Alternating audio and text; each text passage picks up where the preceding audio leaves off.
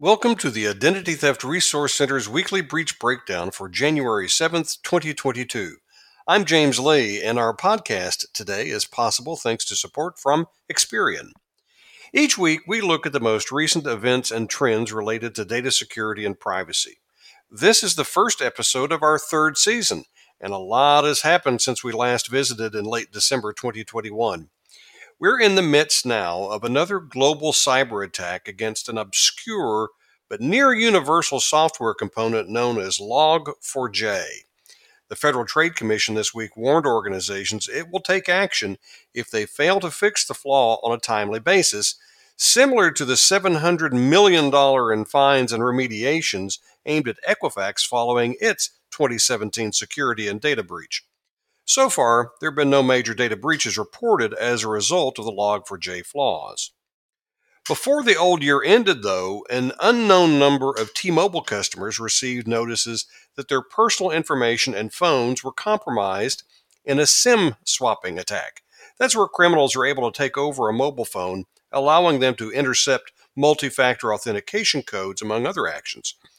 This was T-Mobile's third data breach in 2021, and unlike a data breach that impacted more than 50 million T-Mobile customers earlier in the year, T-Mobile did not issue a public breach notice this time. Starting off the new year on the wrong foot was a Florida health system that issued a news release and posted a notice on its website acknowledging a data breach that included a significant amount of personal information on patients, such as social security numbers, driver's licenses, insurance information, and medical data too. The Broward Health System issued a statement on Saturday, New Year's Day, pointing again to an increasing lack of transparency around data breaches. The weekend disclosure did not include how many individuals were impacted. But because of state requirement notices in Maine, where at least one of the breach victims lives, we know that sensitive medical information on 1.3 million patients was compromised. The cybercriminals gained access to the information through an all too familiar path, a third-party vendor who had access to patient information, but is not believed to have the same level of cybersecurity as the hospital system. By the way, the breach occurred in October 2021. While delaying data breach notices at the request of law enforcement is often a legitimate reason to hold off on notifying victims, issuing a data breach notice on a Saturday that is also a major holiday and then withholding important information, well, let's just say that's not a best practice. That's the kind of action that results in victims ignoring data breach notices. And then we learned this week news involving a trend that we highlighted at the ITRC on a regular basis in 2021, the use of stolen account credentials to launch cyber attacks. New York Attorney General Letitia James this week announced the results of an investigation that revealed 1.1 million online accounts at 17 well-known organizations were compromised using stolen logins and passwords. According to a news release from the Attorney General, each of the companies investigated the compromises after being alerted by her office, and most of the attacks had not been detected at the time.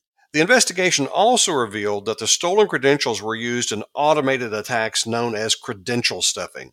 That's where cybercriminals attempt to access accounts using lists of stolen credentials and automated credential stuffing software at a rate of hundreds of accounts per second.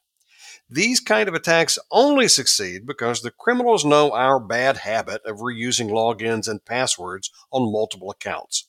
The ITRC's research shows 85% of consumers admit to reusing passwords on multiple accounts, although some do adopt a still risky practice of using variations of the same password on different accounts.